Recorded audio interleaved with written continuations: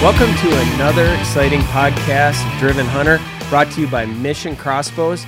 This week we're joined with our good friend John Redmond of Nose-Jammer. And John, we go way back, don't we? We do. It's been a long time. Oh, since I think 2005 is really when we started hunting together. I actually probably got to know you even before that, way back in the days when I guided over in Buffalo County for Tom Interbo at Bluff Country Outfitters. Had to be Outfitters. earlier than 2005. Yeah, Absolutely. I guess, it's been, seems time flies, man, doesn't it? It really does. It's amazing how way back then, I knew you as a big deer hunter, and you're still in the business. You've taken it to a whole new level, and we're going to talk about how you develop Nose-Jammer and stuff as we go on. But what a ride it's been so far for both of us. I mean, and we're still working together and still hanging out. So Absolutely. having a lot of fun. You know it. Had I known what I know now back then, Right. that's the thing. We'd be in a little different position, wouldn't we? We'd have no more room left on the walls. Oh, it's crazy. But yeah, today we're going to talk a lot about hunting big deer and how you've learned to fool the noses of some big bucks. And I got to say, after knowing you this long and seeing what you've done with this product and how effective it is, it's going to be fun to kind of dive into this and get your thoughts a little bit more about it and just overall in general hunting, and trying to outsmart these big deer, which you've mastered. I've learned a lot about, that from you, and we've had a tremendous amount of success because of the product since. So let's get started today and, let's talk. Well, hey, why don't we just start out with talking a little bit about the history of where we got started? Because that's kind of cool. Thinking back, I think in 2005 is when I first started hunting with you. I had old Donnie Hansen running the camera. Oh, yeah. And we shot a really nice buck up on top of one of your food plots, one of your turnip plots, and you had a water hole there. Mm-hmm. And, I even learned that from you, how effective these water holes have really become and how you used them.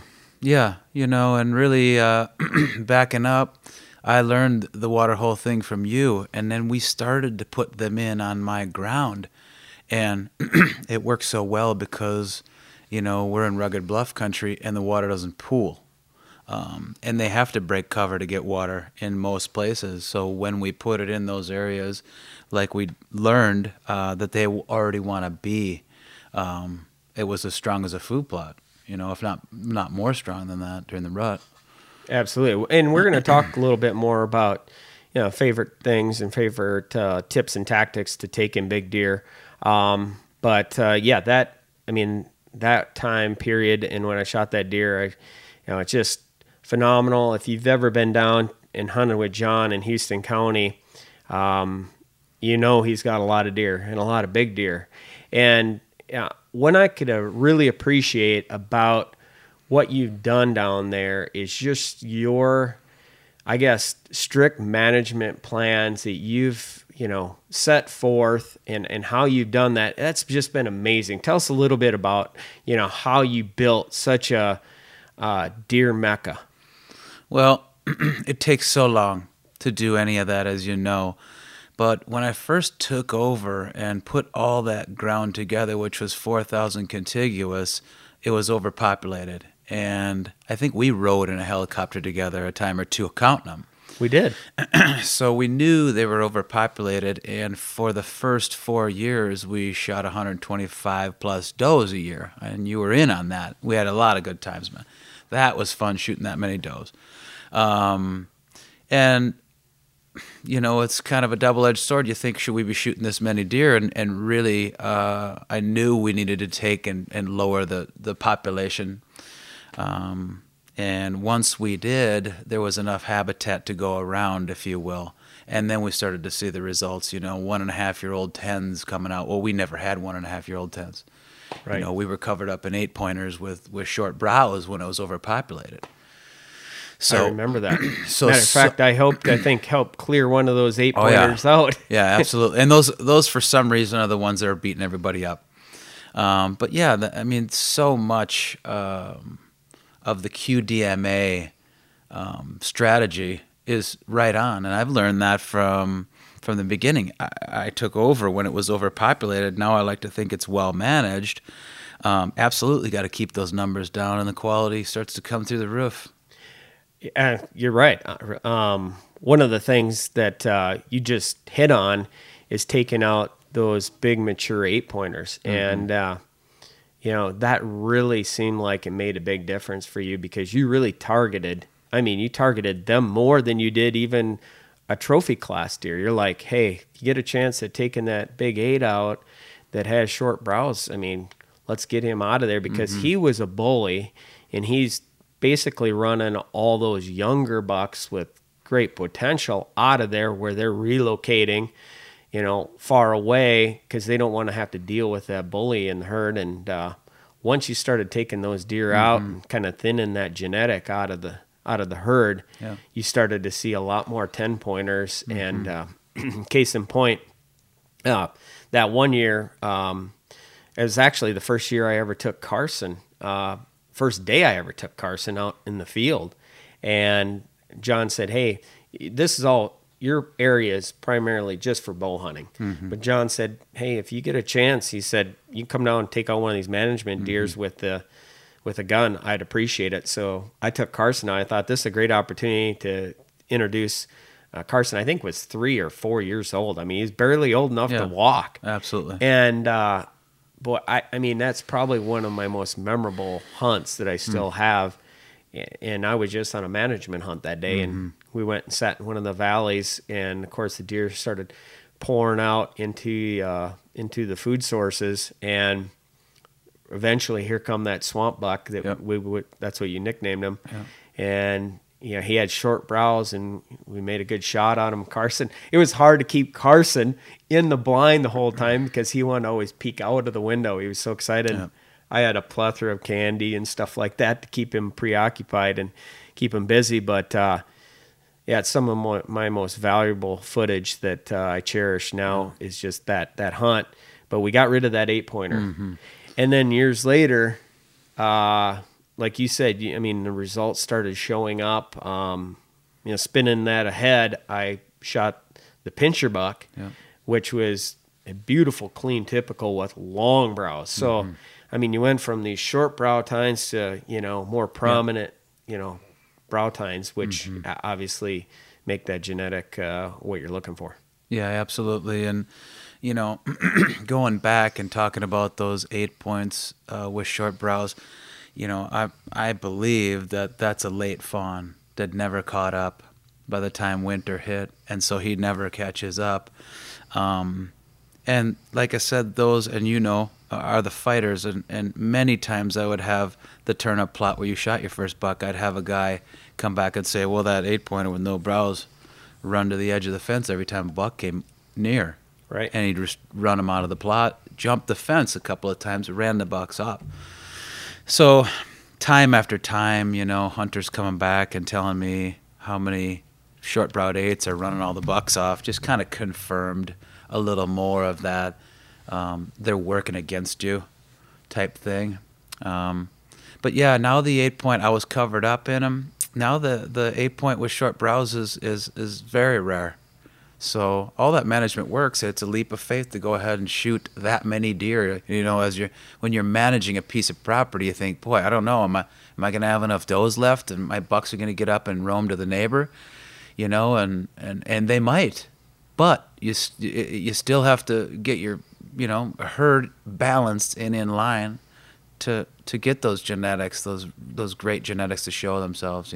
Yeah, it's a sacrifice. Absolutely. When you got that larger property, the last thing you want to go in there and you did hunt it right. I mean, you didn't go in there and overpressure the deer to shoot that many deer, but I mean, you hunted them late in the season.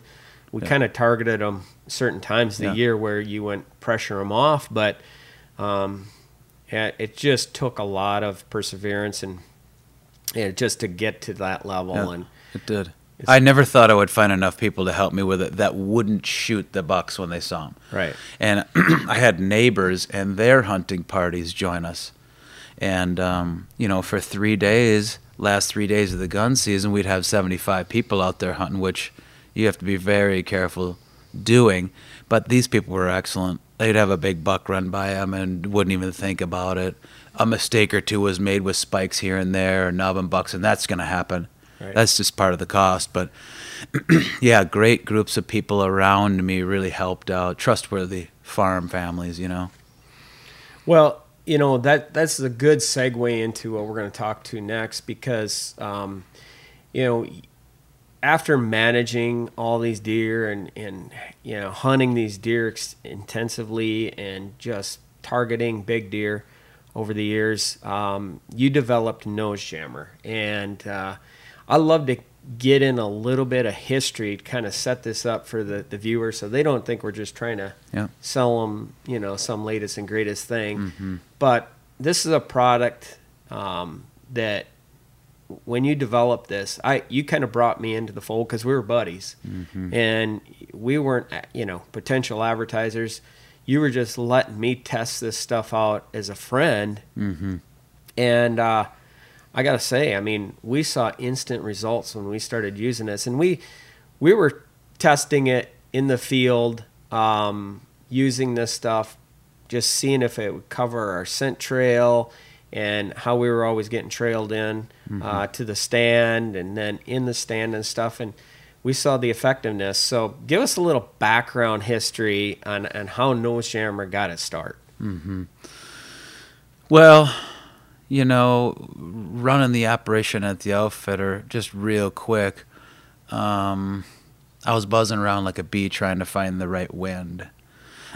I could get you in on a food plot and water hole setup, which is the premium setup in my country on an interior. I could get you in there on Tuesday night, but the wind wouldn't let us get back in there until Thursday or Friday. And so what was happening was we're creating gaps, and those bucks would get in the gaps, from one day to the next. I know that they don't know what they're going to do. So I'm buzzing around the property like a bee with five guys, trying to find the right wind. And I think, that they get onto that. Obviously they do. But when Nose Jammer came along, things changed pretty differently, quite a bit differently, and for the better. But, really how I got on this idea is I was guiding a hunter, a family friend, in Colorado. We were elk hunting, and we'd blown a setup like you do when you're elk hunting, and we're sitting up against a ponderosa pine, and he strips the bark on it as we're just taking a little break, and he says, "Man, these trees got a sweet smell to them," and I thought nothing of it. I mean, I've been in the woods as much as anybody who chases critters. Right. Pine's a pine, But I did smell that tree, and what I was smelling was something real sweet. I thought, it's got to be maple syrup. And I had no idea if they tap them or not, or if they have maple in them, but that's what I was smelling. And I dismissed it for a little while, but then it kind of came back to me, that idea, and I really started to put some thought into it. 20 years earlier in the hair care business, I had thought of a product like a deodorant stick. You would take this deodorant stick and you wipe it on trees, and then when the critters get around, it would overwhelm their sense of smell, right. Keep them from smelling. That's what they did smell. But I had no idea what to use. So when I smelled the compounds coming out of that tree, I merged those ideas and thought, started researching it to back up, and it didn't take any time to find out that trees, shrubs, and grasses emit aromatic compounds. Mm-hmm. And that's kind of when I started to use the hair care contacts and go to the formulator and have them formulate something with these most common compounds that we had found. So the ball started rolling that way, and it really helped having those contacts in the hair care business. I didn't get charged for any R&D, which was huge at that point. So this wasn't just some little basement concoction that you were whipping up and brewing it. No, and you were working with, guys that had, chemist backgrounds. Absolutely. And stuff like that knew how to help you formulate the right, stuff. Yeah, and it truly was the right thing to do, because they started providing me with samples that were really close. And then I would hand out samples to you. I would hand out to some of my hunters that were Florida, East Coast, Texas, And I didn't know if it worked in those places. They took it home after they hunted with me, called me, hey, it works here. So we tweaked it and tweaked it and tweaked it a little bit till we found something that was working everywhere, and critters were not alarmed when they got a nose full of it.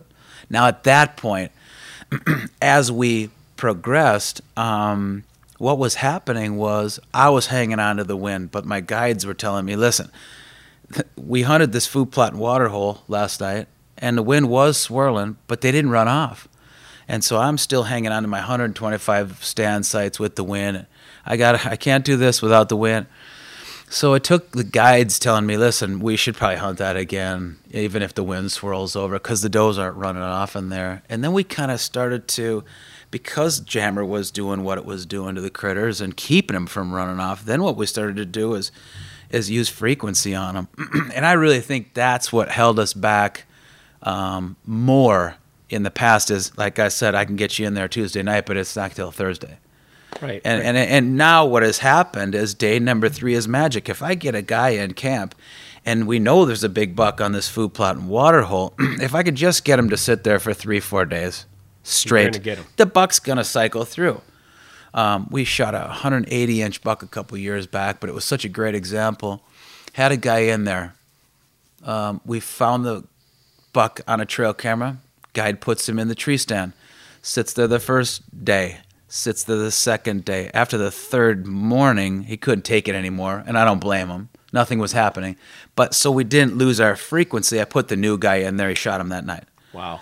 So, but that guy, the first guy, was not real happy that he made that decision. But he's going around not being happy anywhere. That just happens, man. Yeah. You got bad mojo sometimes. But point being, had we not manned that position and said, just stay there till he comes back, we wouldn't have got that buck either. Yeah, one thing I've learned over the years, and I'm sure you can attest to this, is that, when you're playing the wind, say you're hunting with the wind in your face, not necessarily a buck generally doesn't operate on that premise. He isn't going to come in, with the wind, not in his favor. Yeah. So now you're kind of changing the rules by now you're going in there hunting where the wind is more in favor for the deer, and a buck will use that. And when he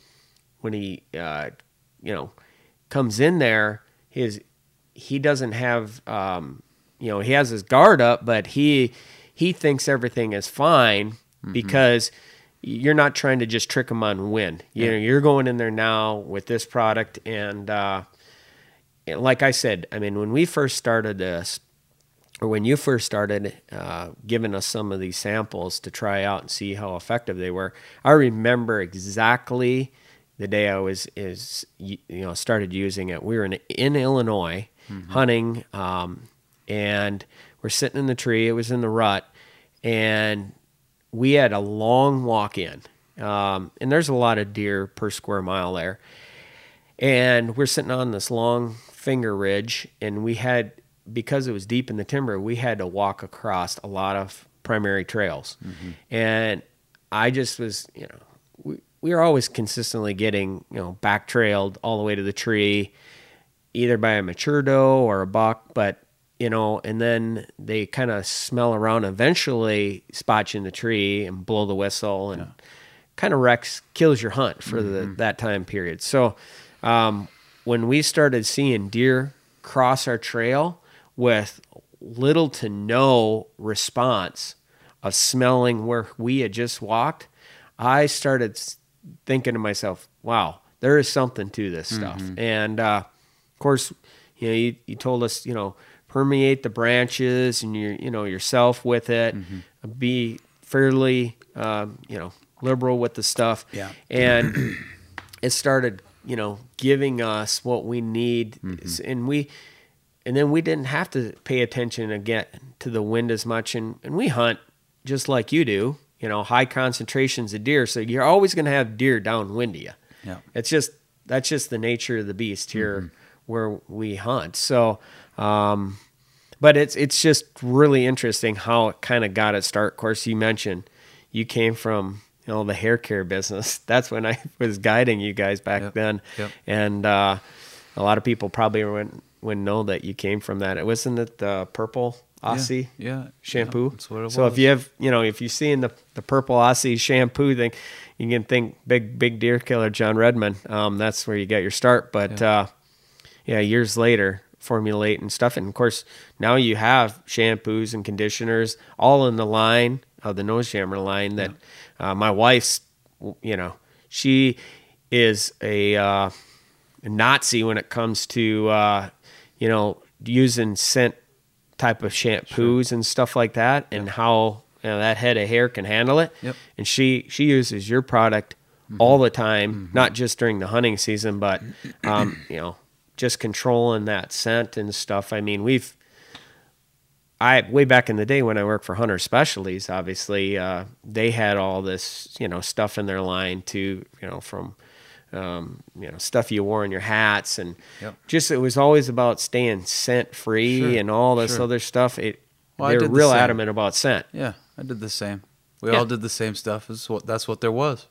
That's right. Yeah. And a lot of people didn't have the capabilities of going out and taking a shower after, before the hunt, because they were leaving work. Sure. And it was tight on time. Yeah. So it became a great alternative. I think that's why it's been so successful. Obviously, it works in the field, but other people, I get every once in a while, we'll go to a sports show and somebody will say, I see you use that Nose Jammer stuff. Does it really work, or is it something that you're just endorsing? Which, TV gets a little bad rap on that, because some people endorse products just, for economic reasons. But that's one thing I like to pride ourselves at Driven. We believe in the products that we endorse, and always have. Everybody's been with us since day one. So, but obviously, we have to try to fool critters' noses, and that's our game.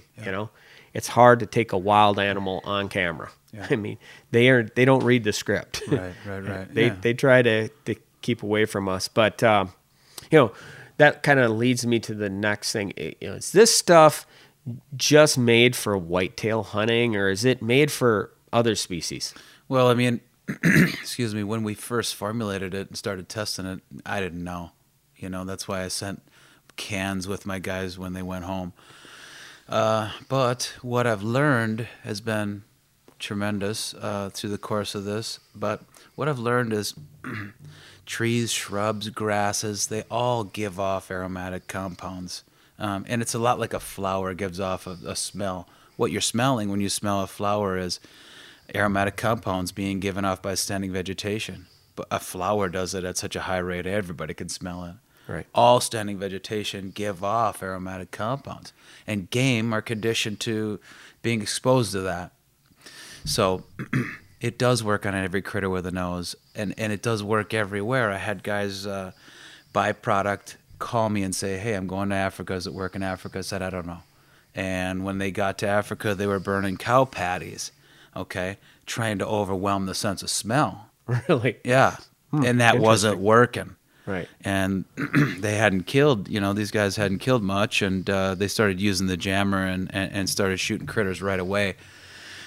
So that was interesting because it works that far away. And it's all about the standing vegetation. Anywhere you got standing vegetation, and that's everywhere that critters live.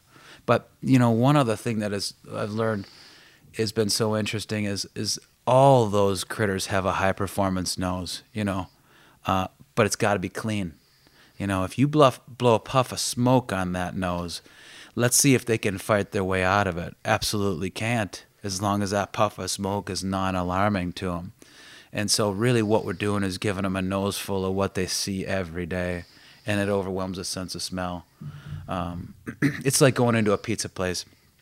Next time you go into a pizza place, get a whiff of that stuff as soon as you get in the door, and it is strong. Right. After you sit in your chair for a while, waiting for yours to be done, it just wears down.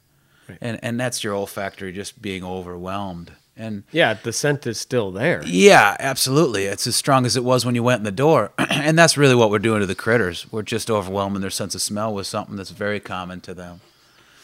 That's unbelievable. It's a natural product in its best form.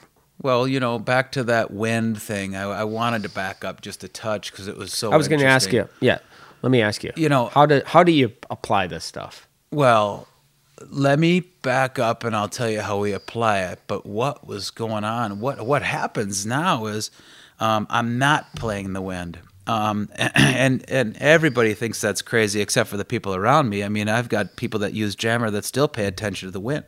But one of the things with that is it's a double-edged sword. You can play the wind and have things work out right, and play the wind and the other 50% of the time not have things work out right.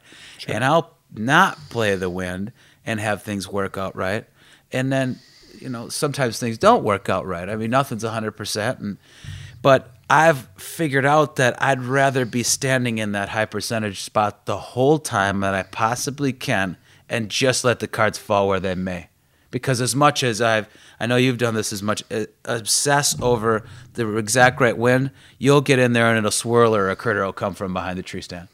So there's no right way there.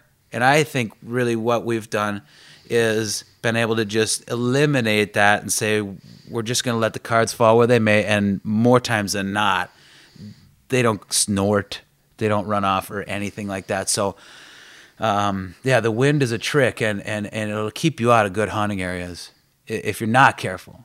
How we apply it, let me answer that. A lot of my hunters, as we learned more about this product, have taught me some neat things about applying it. So we'll spray our boots and pants on the way in. That way, if you cut a trail, they don't go running off. My hunters taught me about spot spraying brush on the way to the stand, and what that does, they're just puffing brush, weeds, whatever, on the way to the stand, and what that does is it strings out that jammer. And then when you get to the stand, you spray the base of the tree. I'll spray that tree's limbs when I'm standing in it, finish up with a sleeve and a pant leg. I really feel like that closes the cloud down. If I was to get in the tree stand and just spray my legs, I'd be leaving the top of myself exposed. So think about creating a cloud that surrounds you. Right. And then clothes probably keep that scent a little bit longer than if you were to spray it maybe on a branch, or Absolutely. It doesn't dilute it as much. much. I think that it just closes everything down. Why leave anything exposed, really? But really what we did when we started out is I was just spraying it on my tree and on myself, and you would create more of a narrow scent cone, if you will. And let's say a mama doe, she'd come in from a right angle, and she'd get her sense of smell disrupted and stop. And then she'd do a double take because the wind's coming from over there, and she's got her sense of smell disrupted. So she's instantly going like this, whether she's alarmed by it or not. And, sitting tight when they do that was key, because they'd go 2, 3 breaths, on about my business. Right. Now what we're doing is spot spraying on the way in. And sometimes if the wind swirls, I'll just hit it and it'll go coat that vegetation over there. And stringing the jammer out means when they start to get close, she already got it on her nose over here. So, I mean, I could have toucans on my tree. Nobody's home when she gets there. So stringing it out and easing that right angle, has created a situation where they're just not alarmed. And they're not doing a double take. So just to kind of clarify, when you're walking to your stand, your spot spraying, I understand that. Do you go past that tree stand location and still spot spray and turn around and come back? I mean, how many times have you just wanted to sneak to your stand and nothing else? Right. So I don't. If I'm on a food plot and nobody's coming and there's nobody around, I'll walk down and make a line. Sometimes the wind will swirl in a direction that you can't walk over to. Just hit it, and it'll carry it all over the vegetation over there. Point being, get creative on how you string that jammer out and get it in their nose as soon as you can. That way when they get near you, it's already in their nose. It's nothing different. We've even done what we've done here, that when we go out and we'll put out one of our new muddy blinds, we'll stick it out, this is a big permanent blind. Yep. I go in there right away. Before we're even sitting in it, when I just set it up, sure. I spray it. Yeah. Kind of acclimates them. Mm-hmm. one of the other things that I was just thinking of when you were talking about application and stuff like that, there's been multiple times that we've gotten in the tree and, we're probably running late, whatever, and we're in a hurry and we forget to spray. Yep. And or for one reason or another, and you're sitting there and all of a sudden you get a doe that just, or a deer blowing at you. Yeah. You're like, oh, then it hits you. Oh, I forgot to spray. So, I mean, obviously the stuff is in our pack. We pull it out and we'll start spraying. And I've noticed that, that intensity of that deer being alarmed, I mean, they all of a sudden, you can just like count the seconds before that scent stream hits them. Yeah. And as soon as they smell that, the alarming sense that they were, giving you earlier, it just kind of, I think it just calms them down and they leave. Yeah. Like you said, if it overwhelms their senses of smell or whatever it does, there's been a lot of instances where this has happened to us, and it kind of proves proves the effectiveness of this stuff, and it seemed like it's worked for us amazing. So kudos to you. Well, spot and stalk, we talked about tree stand hunting, but spot and stalk is very cool. What I've learned about spot and stalk and spider. Look at that, just came down right up on top of us. Crawled in his microphone. There's a children's book about that. No, spot and stalk. It attracts spiders. Yeah, I don't even have any on. No, spot and stalk is interesting, hunting elk, because really what you do is you spray your front and back. So if I locate some elk with my brother, I'll just cover my binos and he'll spray me front and back and we move in on them. And it has been very interesting how my elk hunting, for instance, has changed. I would get close to a herd of elk, and in the mountains the wind is swirling. I feel like you got about 5-10 minutes, and the wind is going to hit you in the back. So, you end up rushing what you want to do. And now, I've learned to be more patient, because I'll be near a herd, the wind will swirl and run, go right over the top of them, go right in the herd, and nobody runs off. And then you stop and you think, well, wait a minute, just be patient, and you stay with them, whether you're going to stalk them or ambush them or call to them. It just creates a situation where you can afford to be patient. So out west, it has been really interesting how well it works. I can't say it works better, but good gracious, I mean, had I had it 20 years ago, you wouldn't have believed the bulls that would pull up at 40 yards after all that work. Right. And they would stop, and the wind would swirl, and they're just not doing that anymore, which creates just more opportunity, whether you hit them or not when you shoot at them. Yeah, and in elk, it's just so like you were saying, that wind and stuff like that. Those critters use their noses to travel back to from feed back to their bedding, waiting for the thermals to change and stuff like that. Sure. And that, I know you've shot some monster elk, and it's good to know that it works for that as well. I've seen that it really has helped us out on bear hunting. Yeah. Because we do a lot of bear hunting, black bear and of course grizzly. Sure. Those critters are super keen on their nose. Them and hogs, I hear. Hogs. Yeah, I got the incredible nose too. Oh, that's interesting. Yeah. I mean, they have their sense of smell is, I think, 3 or 4 times greater than the whitetails. Wow. And whitetails is pretty darn good. But for instance, if you walk across a valley and if you go brown bear hunting, they won't even a lot of times let you walk anywhere until you find the bear you want to go shoot, because walking places and leaving your scent around is totally bad, because even if a bear cuts your trail or cuts your scent 3 or 4 days later after you've been there, he's still leaving the country. And we've used this stuff, super effectively hunting in Canada for black bears. Matter of fact, we just went on a spot and stalk hunt up in Alaska. And again, same thing you were just talking about, a lot of wind shifts and stuff, because you're hunting right tight to the mountains. Yep. I mean, 1 minute it's in your face, the next minute it's at your back. You know, so we were using jammer up there, and Nicole stalked right in. I mean, like within feet of the bear she shot with a bow. It was awesome. And you know what? I mean, there was a couple times where that bear kind of just picked up his head and just went right back to feeding. Sure.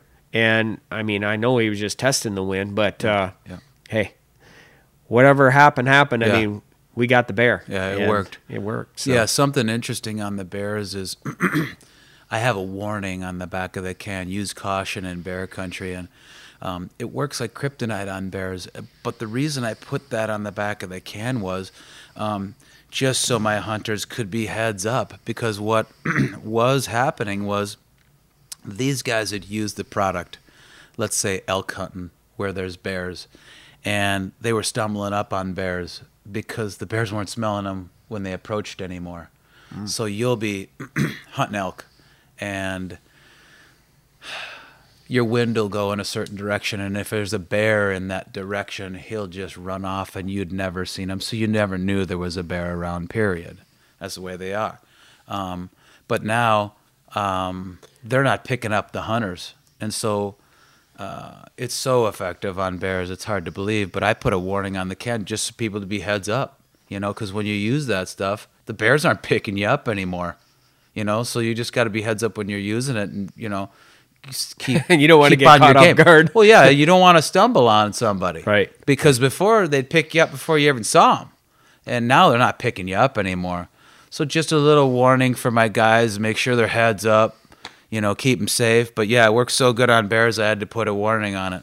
That's pretty. Yeah, that's it's just stupid. kryptonite That's on crazy. them. I mean, how many times? I've bear hunted over bait and spot and stalked them. How many times did you just the wind made all the decisions? It was up to the wind, and that's one thing I wanted to touch on is, you know, I hunt with a lot of good hunters. They can shoot, they can get close, they know how to find critters, all the things you need to do, but really what it comes down to is the wind going to allow you to be able to harvest that critter? Like, Right. especially elk hunting, for instance, you could hunt for 2 weeks and the wind swirls right before you're going to shoot. So when it comes down to, is the wind going to allow you to do that? That's a tough variable that you just, I mean, it's like, you know, it's like gambling. You don't know if it's going to go well or not. And so it's been great in the regard that the wind really isn't dictating as much what happens anymore. And I like what you said earlier. I mean, you know, hey, hunting is hunting yet. I mean, there's going to be instances. There's never anything that's 100%. You ain't No. going to guarantee 100%. But, Agreed. you know, we've all seen the results of it. Yeah, and what else is... Tell me what else is in the nose jammer line. Obviously, we have the aerosols, and I like, of course, the smaller ones. But you know, I know that you've developed some other products that you come out with recently that also help. Well, we've got the field sprays. We've got shampoos, laundry, you know, all kinds of things. And they all have that nose jammer smell. And the idea is the more of that nose jammer smell you get on your body, your clothes, the field spray when you're out there, the more effective it is. Now, like I was saying earlier, you blow a puff of smoke on that critter's nose, see if he can fight through it. Well, what's happening with the jammer when you create a cloud is that jammer, if they get in your wind, is constantly blowing at them, and they can't process the jammer and get to you, to your inside. So say I don't shower, you smell. There's no doubt about it. But when you surround yourself with that jammer cloud, they can't fight through it to ever get to your human odor, which is on the inside. Because they really can only process one airborne odor at a time, and the jammer's constantly coming on them.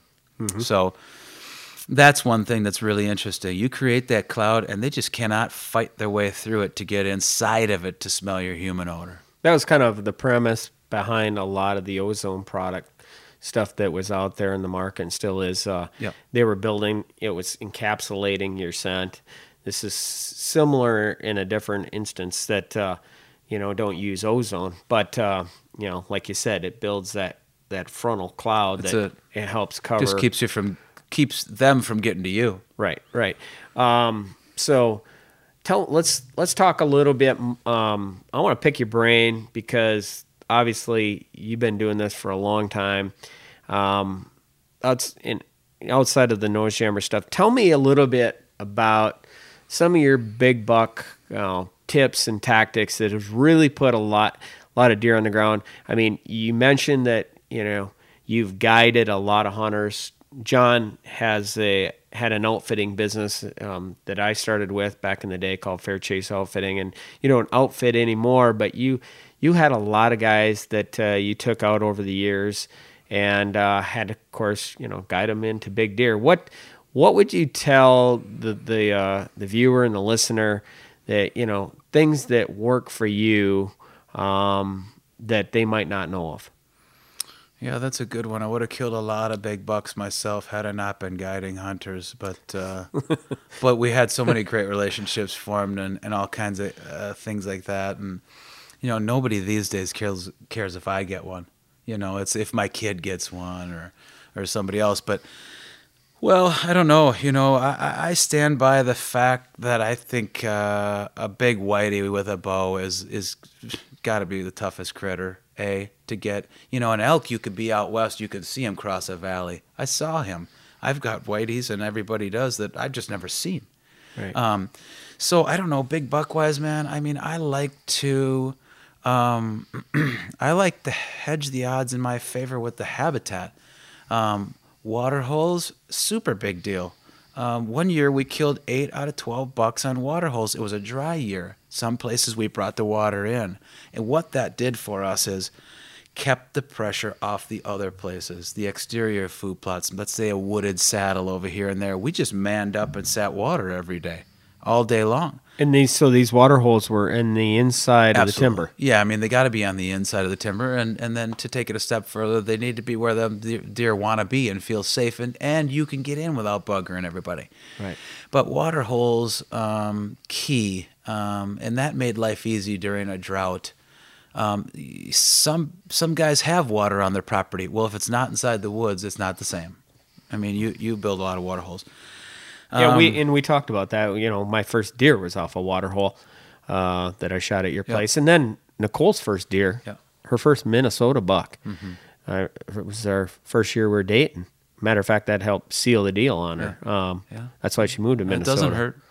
I took her to Johnny's place, and she shot a great big one, like on the second or third day. And it was on a remote water hole up on top of a ridge that had no other water. Yeah, it had a food plot and a water hole on it, and we would come up the backside and not bugger anybody going in there. We shot 14 Pope and Youngs off that over the history of that little place.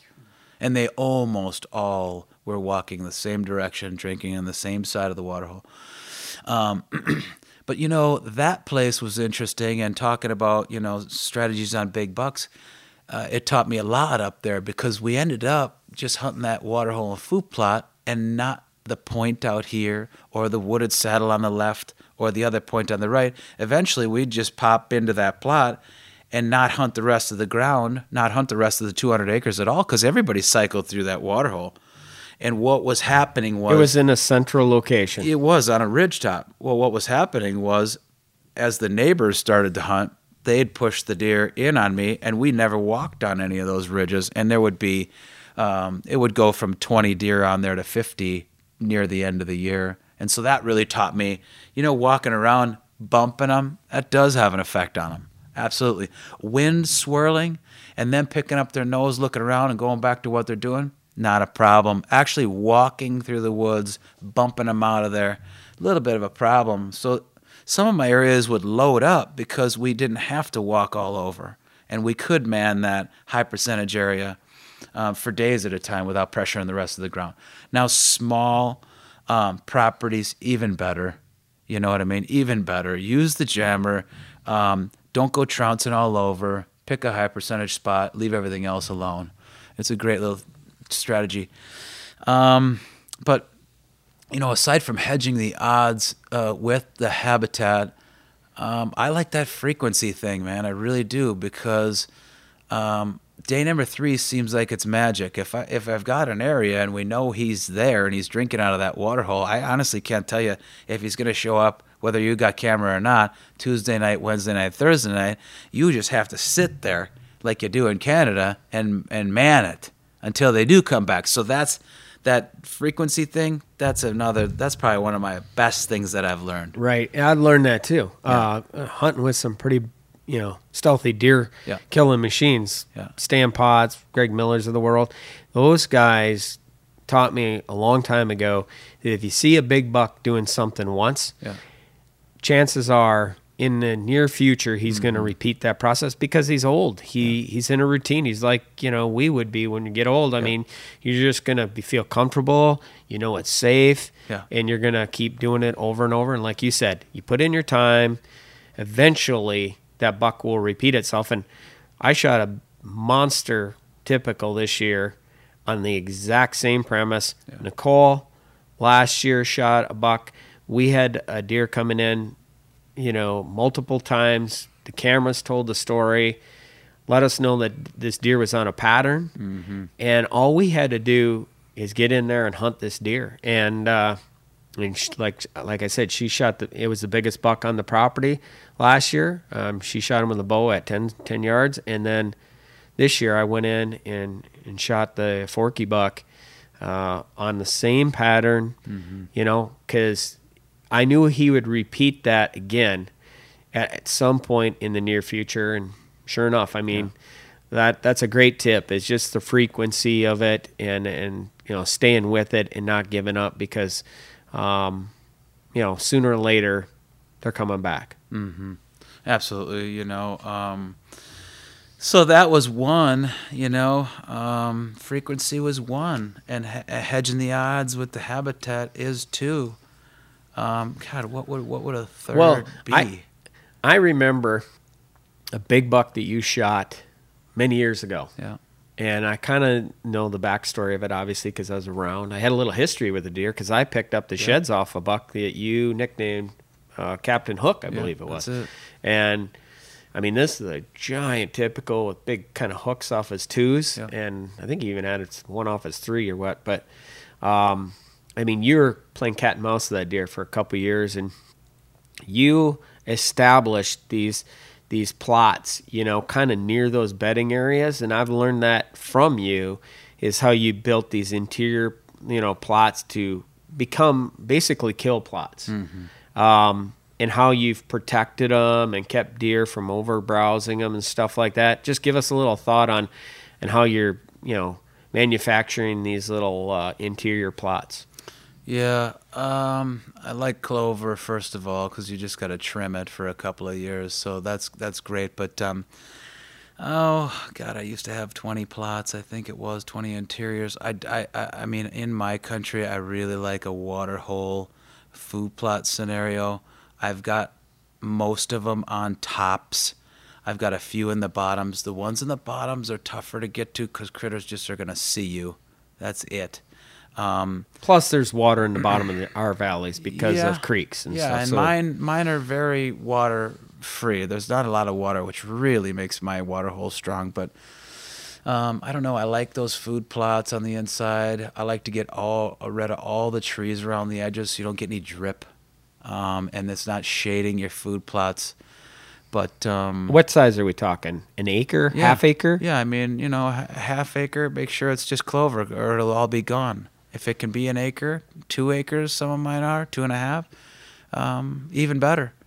But very strong. I like them on top. I say on top because you and I live in bluff country, but they're easy to get to. I mean, I can swing into most of my interiors on top, not bump one. So I like them on top. In the bottom, it works. I'd be careful going in on the bottom ones. No problem on the top ones. I've got ones on the top. We could hunt them every day. Because the deer have to come up and go that's to it. you. That's the whole trick. I learned that. Come up because they can't hear you over the edge. Right. It's great. And they're bedding out on these ridges, and they got their own little, honey holes that they know that they can see anything, coming up from the bottom. And generally they have the wind, at their back. Learned that a long time ago. But interestingly enough, that, I mean, we live in bluff country, and I always tell people, I say, I think that this area, the Driftless area, with these bluffs and stuff, probably one of the, if not the toughest spot to kill a big mature whitetail, because they just have so much going on in their advantage, to beat you, whether it's visual, whether it's wind, whatever. Just hunting them low can be a challenge. I know that, you've said this many times. If you're going to hunt them and you hunt them low, you're going to hunt them early, when the vegetation is on that blocks their view, or you hunt them later on when, it's inclement weather where it's rain and snow, where they have an issue with visual as well. Sure. Yeah. No, the bottoms can be great, and I've got some really good spots in the bottoms, and we've killed some bucks in the bottoms. And what I like about hunting a bottom is when you're using that jammer, it swirls. And when it swirls in the valley, and they were sitting up on a hillside, they already got it in their nose a long time ago. But no, I do dig hunting those bottoms. What was I going to say about? Oh, I was going to say about the rough bluff country. Well, they hide over the edges, on those edges, and what happens is if you try to come over the top on them, they go down. If you try to come underneath them, they go up. But those big bucks will get to just not moving at all, and they'll stay on those side hills and they won't stand up. I mean, I've had guys for years in tree stands all week long, and they'll come back when they're not moving, and all 5 of them will say, didn't see anything, sometimes for days, buck-wise. And that's not because everybody was in the wrong spot. That's because they didn't stand up. If they stood up, you'd see some of them. That's so right. I think these big bucks, for a fair amount of the time, are just laying down. And you sit there and scratch your head and go, what did I do wrong? Well, he's got to stand up for you to even get a crack at him or see him. Yep. Well, in our country, too, there's such a thing called acorns. Yeah. So one of their primary food sources becomes, as soon as that wind knocks those acorns down, we see a big transition to where deer leave the open agricultural fields and food sources, and all of a sudden become kind of obsolete. I mean, they just disappear, and you're like, where did they go? Yeah. And turns out they're in the timber, they're laying down. They stand up and eat right there and lay back down. That's it. There's no movement. So they're not traveling any distance from bed to feed. They're right there. And to hunt them at that time becomes super difficult. And, one of the things that we have learned, and I know you practice the same thing, let the deer come to you naturally, but you provide them an alternative food source, which is clover in the interior, whatever, and a water hole. Yeah. Now you've got 2 drawing cards versus just one. Right. I've said that a lot to people. I'm like, why these water holes have become so effective, and this turned into more of a water hole podcast. But, it becomes a multiple drawing card, and I create mock scrapes and everything else that gets the deer into that. I don't care if they're coming there for the mock scrape, the water, or the clover. Yeah. I just want them coming there. Yeah. Chances are when they come in there, they're going to go to the water anyways because it's right there. So, let the deer come to you. I think that's all I can do when the acorns fall is sit on water. I think that's all I could do. And if I had the choice between water and food, I would take water in my country every time. But, I really think that's all that you have sometimes, because they're so tight to those oaks. They're going to get up and drink. They got to drink. They don't necessarily need the clover because they're filling up on the acorns, but they got to drink, man. Right. You know what? Interestingly enough, I don't think you even know this, but one of the places that we kill a lot of our big deer is like a 30-year-old pine plantation. So the entire top of this ridge is all pine trees and some walnut trees intermixed. There is no oak trees. So, people ask us all the time, how are you shooting these big deer, during the October lull? When generally everybody's frustrated because these deer are primarily feeding on acorns. I have none. Why? Because it's all pine trees. Yeah. My primary food source is during that period is not, acorns, it's going to be clovers and other things that is abundant there in that particular area. They can still go and, of course, drop over the side of the ridge or, go across the valley and find white acorns. There's no doubt about it. But they feel safe. They've never been bothered where they're living. They just changed their diet. And we've seen it so many times where, a deer will eat a while and eat off a certain food source, but then it's almost like he gets his fill and he'll go to another food source, or he'll leave the food source. It's just because they're going to eat a variety of different things. Yeah, absolutely. And green when it's warm, grain when it's cold. Good point. We learned that one. Right. That's a big one up here. Yeah. Like you said, you like clovers. I mean, this year we planted Roundup Ready alfalfa. And of course we've planted a ton of brassicas. It took years, for our animals to kind of get on eating turnips and stuff like that, and radishes. But we've planted evolved shot plot for years, and it becomes a food source early season, of course, and then late season it's the only thing green, and of course the deer just mow it. They really they go for that stuff. So you almost can't stand over it enough because it'll be gone if you don't have enough. Oh, right. Remember that time that I was out at your place and you had a brassica plot, was a strip that it ran all the way out on your ridge, and there was a buck coming out there, and we were at the house having lunch, and all of a sudden you looked out and you're like, that big buck is out there in the middle of the day. Yeah. So like, well, what are we going to do? And she said, well, let's get after him. So we went out there, and he was still in the plot. We ran him off with the vehicle, got set up in the blind, and half an hour later, boop, he come right back out. And I shot at him and missed him because I hit the blind. It was one of them wood blinds you had back then. Yeah. My broad had hit that wood, and lucky it didn't deflect and take me out. Yeah. But and then that buck, after he ran off, he turned around and come back again. That proved to me, I'm like, wow, that stuff was really working. So absolutely. And those old bucks, man, their teeth are,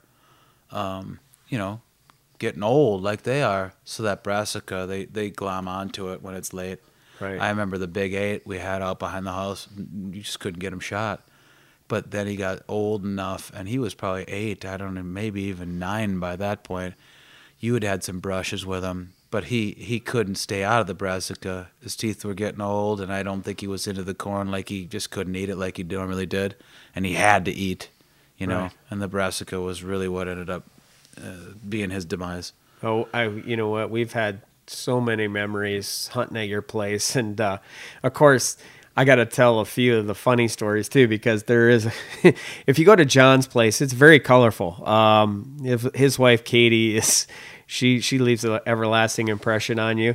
But John has he has a whole basketball team of kids, and I remember one time, John, when I pulled into your place, and not to be, don't make this sound bad, but I had laughed my butt off so hard because your wife had just got a brand new pearl white Escalade. Yeah. And your kids decided it needs some pinstriping. So they were out there with a permanent black magic marker, and it wasn't really a straight line they were drawn. I mean, it was just like kid marks. There was big swirl marks all over the side of your car. And John came out there, and you looked at that, you're like, turn around and just walked off. Yeah. That's why when you're on a dirt road and you got a lot of kids, you get ranch trucks. I learned my lesson. Oh. Yeah. No, they've done some incredible things. That they have not done anything like I did when I was a kid. I wrecked some of my dad's trucks and sunk his bass boat. And I can't tell you, but I've put that right back the way it was. But why he didn't kill me, I don't know. These guys haven't scratched the surface. They did duct tape Kate's car. I think it was last year. That was the big smart thing to do, is duct tape. When you pull the tape off, though, there's the problem. Is that residue? Yeah. So we had to bring it in. Somebody had to get it removed. Oh, I don't know. Well, one time we're at John's place, and I don't know, we came in for lunch and Kate was making some pizzas, or John called them Zaz, and we were watching football or something, and all of a sudden, like, something, my phone had fallen down in the crack of the couch, and I started digging down there for it. I kind of picked up the cushion, and I looked, and there's my phone, but there by my phone is a big diamond ring, Kate's, engagement ring or wedding ring or whatever it was. Sure. I looked at it, I'm like, what is this, Kate? She's like, oh my God. She said, I've been looking for that for a month, and John don't know it's missing. Yeah. I'm like, oh. I don't think I ever told you that. Yeah. So no. No, believe it or not, it's gone for good now. Well, somebody's going to come up with that one. Oh, yeah. And one time I was out at John's and I was practicing. And I know we're telling a lot of stories, but they're some of the most memorable. I was out practicing, shooting my bow. And, of course, on the shed there, side of the shed, you don't mow there. So the grass is a little taller. And I was walking along going to get my arrow. And I look down and there's a brand new set of binoculars laying there in the grass. And I'm like, I call him, bringing it back to John. I'm like, are you missing something? He's like, that's where them things went. Oh, yeah. That's like, I'm getting it all back, my dad says. I would leave his tools all over the yard. Oh. And then they're leaving all my stuff all over the yard. So I don't know. I'm trying to be patient with it. And nobody's lost any fingers or anything yet. So we're good. What the cool part is, though, your kids are getting older now, like ours, and they're into the hunting stuff, and they're helping you. We see them at the trade shows, which is pretty cool. Yeah. You brought up some good kids, even though they've had a few bumps in the road. Yeah. But that's what it's about, getting the kids out there and getting them involved. It is. My son Tyler, he, what is he, 16 now? Yeah, he got in a stand last year, one that he knows of, called a buck in. Buck comes up, stopped, finished him with a grunt behind him, got him to take those few extra steps, hard shot him. Got to put it all together. He's much bigger than I am, and he's pulling 70 pounds with like a 30-inch draw, so he shot a doe through the shoulders or something, just trying to test what he's got kinetically. And I said, listen, this is a great shot, but don't shoot near the shoulder anymore. So I got of course he's going to shoot through the shoulder again. You know what I mean? So yeah, you got to learn, right? Made a good shot on this buck.